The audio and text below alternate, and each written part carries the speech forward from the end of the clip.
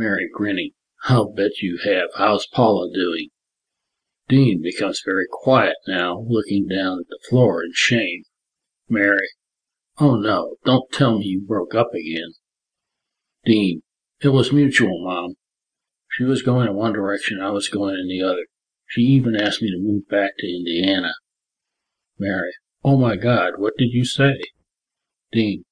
What do you think I said? I had a business to run here, and you need me too. Mary is so touched by his love and dedication, she hugs him tight. Mary. Thank you, son. I don't know what I'd do without you. Dean. It's okay, Mom. I'm happy here. Mary. Promise me one thing. Dean. Anything. Mary. Promise me you'll always be here for me. Dean, hugging her back. Always. Interior, Mary's home, June 11th, 1965, day. Dean has been discharged from the military and is pulling up to the house in a taxi. There's a big sign on the front door that reads, Welcome home, Dean.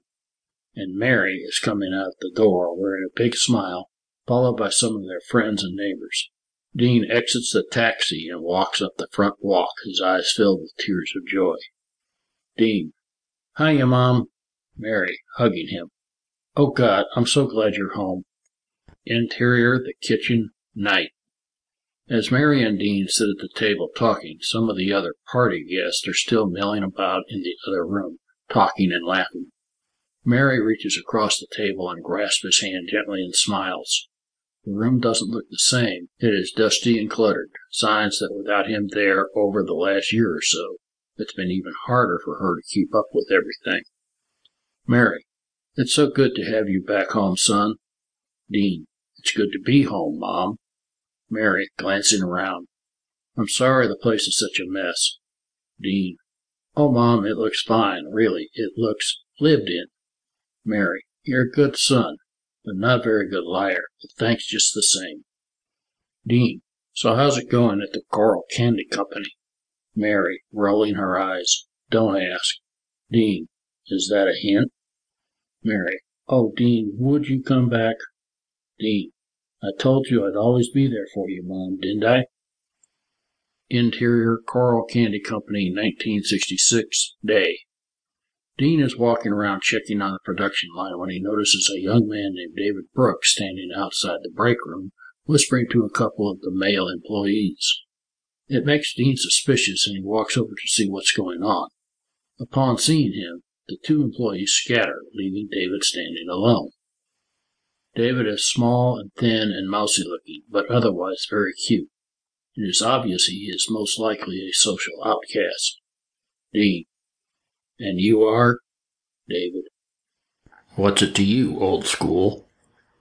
Dean. I'm the boss around here. What are you doing around here? David.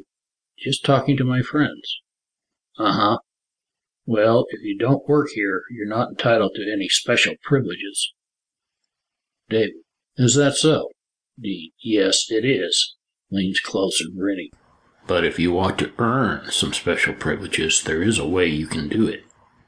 David, leery. Oh, yeah? Dean, whispering. Meet me in the back lot after the shift and we'll see what we can do. Exterior, a wide view of the parking lot, dusk.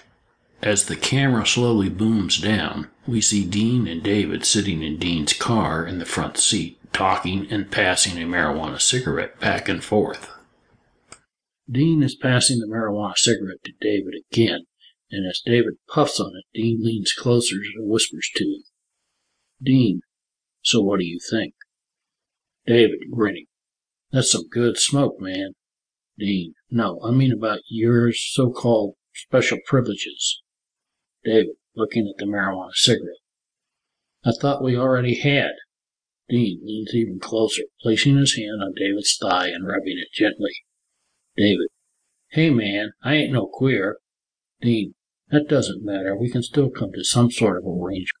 Dean slides his hand up now, grasping David's groin and squeezing hard. David pushes his hands away and fires a vicious shot to Dean's nose and jumps out of the car and starts running. Dean begins screaming in pain and cursing. Dean, you little fucker, I'll kill you.